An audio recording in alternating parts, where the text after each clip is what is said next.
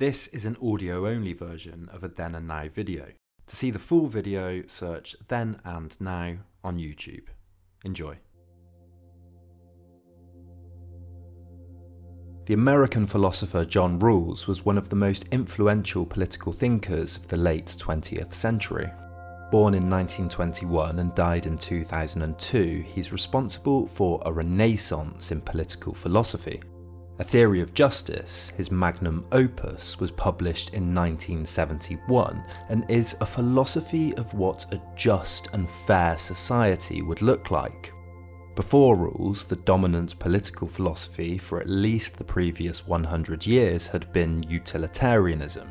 There were and are many different forms of utilitarianism, but they all have their foundations in a simple premise: the greatest good for the greatest number.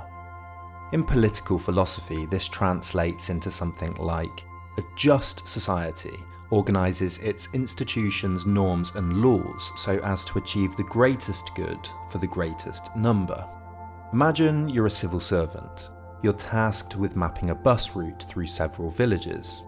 By which principles do you map the route so that it can pick up the greatest number? This is the utilitarian approach. But critics of utilitarianism saw a problem, that it seems to justify certain actions that most perceive of intuitively as unethical. Imagine a society where 10% are held in slavery. The slaves are unhappy, but there's an increase in happiness for the remaining 90%. In this instance, the greatest good for the greatest number seems to justify slavery. Or imagine a surgeon with another doctor dying on the operating table.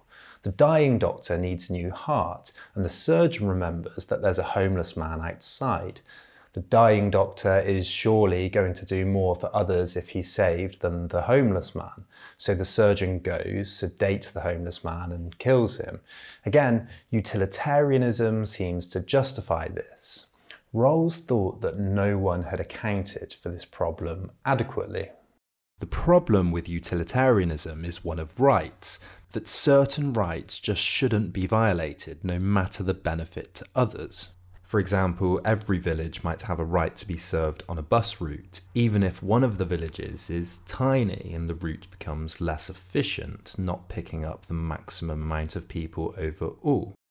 Rawls writes that we have an intuition that individuals have an inviolability founded on justice, or as some say, on natural right, which even the welfare of everyone else cannot override. Rawls thought that philosophers had failed to account for this problem, and that it needed to be included in a theory of what a model society should look like. The question, politically, is how we organise what Rawls calls the basic structure of society. How should institutions, laws, economic practices and rights be organised if we could start afresh? The question is, what is justice? What is fairness? If we accept that these things are in some way important, what is it exactly that they mean? He writes that justice is the first virtue of social institutions, and that laws and institutions must be reformed or abolished if they are unjust. He takes inspiration from the social contract tradition of Enlightenment philosophers like Hobbes, Locke and Rousseau. They imagined what people would be like in a state of nature and how a society would come into fruition when they came together to cooperate. Rawls argues we should partake in a similar thought experiment, what he calls an original position. What's chosen in the original position is the principles that free and rational persons concerned to further their own interests would accept in an initial position of equality as defining the fundamental terms of their association. Importantly, in the original position, we decide what the basic structure of society should look like from behind what Rawls calls a veil of ignorance. He writes that among the essential features of this situation is that no one knows his place in society, his class position or social status, nor does anyone know his fortune in the distribution of natural assets and abilities, his intelligence, strength and the like. I shall even assume that the parties do not know their conceptions of the good or their special psychological propensities, The principles of justice are chosen behind a veil of ignorance. In other words, the only way to theorize a just society is if we imagine that we don't know what place we take in it. In this sense, it's like dividing a cake when you know you'll be the last person to choose the slice. You'll make sure the sizes are fair. Under the veil of ignorance, a person can't choose low taxes because they're rich or high taxes because they're poor. So how would you choose? There's an element to Rawls here that could be described as liberal reason or liberal rationality. He assumes that individuals in the original position will be rational individualists, that they would choose in a way that rationally benefits them the most. And rational here discounts gambling and looks to maximise gain in a mutually disinterested way. Critics have complained that this presumes individualistic values, but Rawls argues that even if you're more charitable than most, or less materialistic, which you wouldn't know at this point anyway under the veil of ignorance, you would still choose to give whatever you rationally maximised away. And so, out of all the alternatives, this principle would be chosen in the original position. Rawls discusses a number of political or moral propositions that might be considered from behind a veil of ignorance. He starts with utilitarianism. But in addition to the problems we've seen, there's another reason utilitarianism is unlikely to be chosen. Imagine two societies of 100 people. In one society, 60% have $1 million between them. The other 40% has $10 between them. In the second society, 50% have $400,000 between them, and the other half $600,000. They both have pretty much the same amount of money, but it's spread in different ways. Utilitarianism, though, favours the first society because it has $10 more, but this seems ridiculous to us. Surely everyone would choose the second society. It seems unlikely, Rawls writes, that persons who view themselves as equals would agree to a principle which may require lesser life prospects for some simply for the sake of a greater sum of advantages enjoyed by others.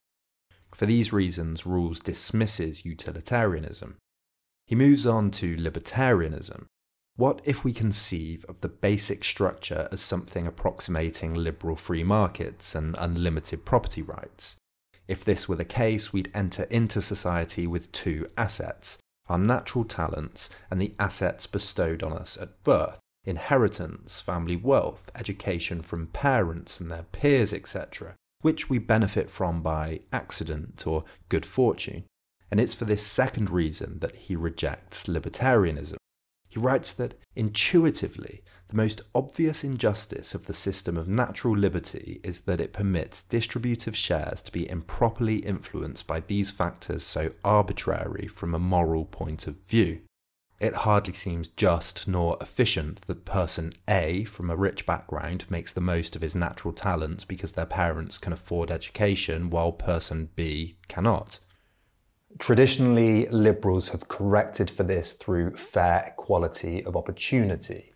Rawls says that those with similar abilities and skills should have similar life chances, more specifically, assuming that there's a distribution of natural assets. Those who are at the same level of talent and ability and have the same willingness to use them should have the same prospects of success, regardless of their initial place in the social system.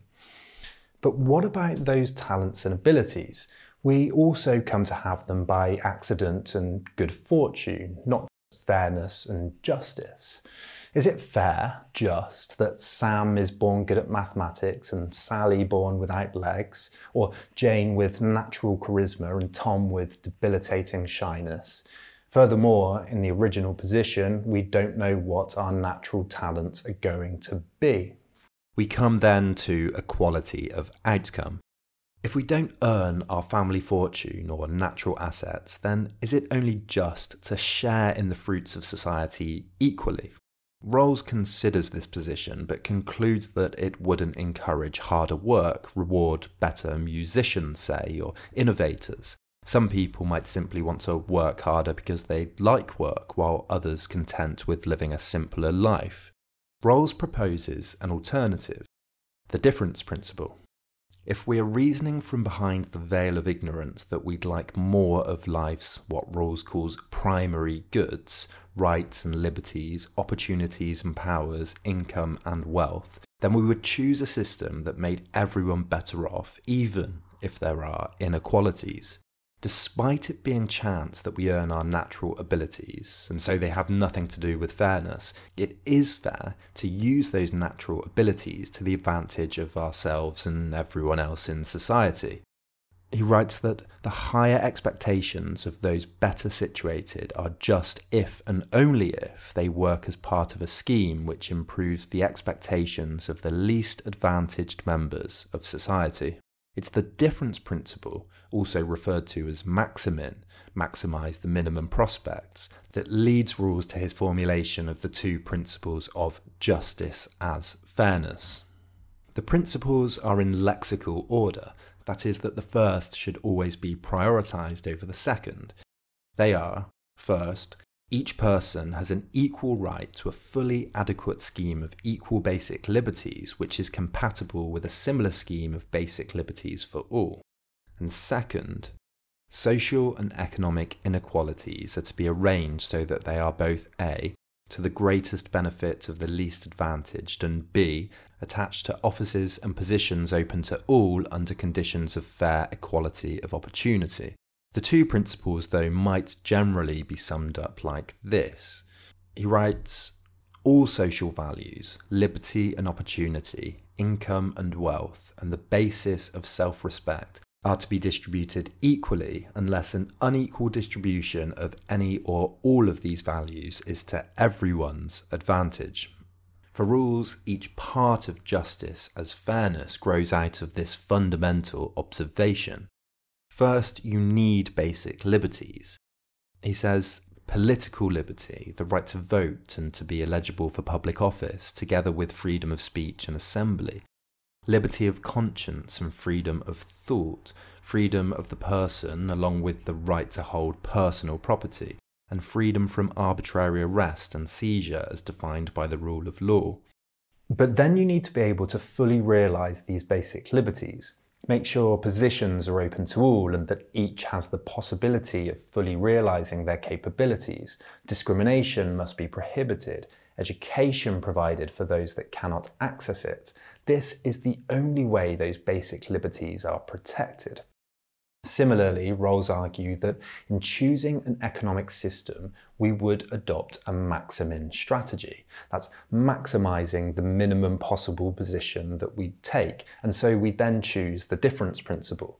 We choose the maximin strategy, he argues, because of the seriousness of the unrepeatable choice in front of us. We don't know the probabilities of ending up rich or poor, an elite or a discriminated against minority, and the maximin principle guarantees the minimum rights and livelihood to partake in a productive society. It's important to understand, though, that for Rawls, the difference principle is not a statement about taxation or public or private ownership of property, although it does inevitably lead to those questions later on. It's simply about the basic structure of institutions, that they should be organised in a way that makes the least advantaged better off, and that inequalities are justified only if the least advantaged are better off by them. While Rawls has been hugely influential, he has many critics too. A frequent criticism has been that he is risk-averse, that not everyone would play it safe in the original position, and some would gamble for a more utilitarian society if the inequalities weren't too wide. But he's also been praised for combining liberal, individualist and egalitarian socialist values. His model of fairness could be applied to a libertarian socialist society and a capitalist one, although Rawls himself favoured something like the former, or a property-owning democracy, where everyone not only had the right to own property, but really had a hand in the means of production. Ultimately, the two principles reflect that we are both social creatures and individualistic ones, and I think this is one of A Theory of Justice's most important contributions to political thought. The two principles are a product of the idea that there are parts of an individual that social life and politics wouldn't be possible without, that then must be inviolable, and which we wouldn't bargain away even for the sake of a richer society. That we would only come to sign the social contract if it made us all better off. Hey everyone, I feel very lucky to be able to say that I'm finally at the point where I can commit full time to making these videos. It's a great honour to be able to do that. I absolutely love doing it. I'm going to make 2 or 3 videos a month and continue to improve the quality and the research and do a few more experiments and chats and rambles in between. But it is a time-consuming job. It's a full-time job and it is just me. So unfortunately right now Patreon is still the only way that Then and Now survives. So if you get any value from these videos whatsoever, then please consider pledging $1 or $2 on Patreon. If you pledge $5 or $10 or more even, I will add your name to the credits. I will put scripts and the audio and at some point the videos out early for Patreons only. So if there's anything you'd like to see there, then please let me know. But if you can't afford that right now, then of course it's enough to just press like, subscribe, share, and remember to click that bell to be notified to new videos. Thanks so much for watching, and I'll see you next time.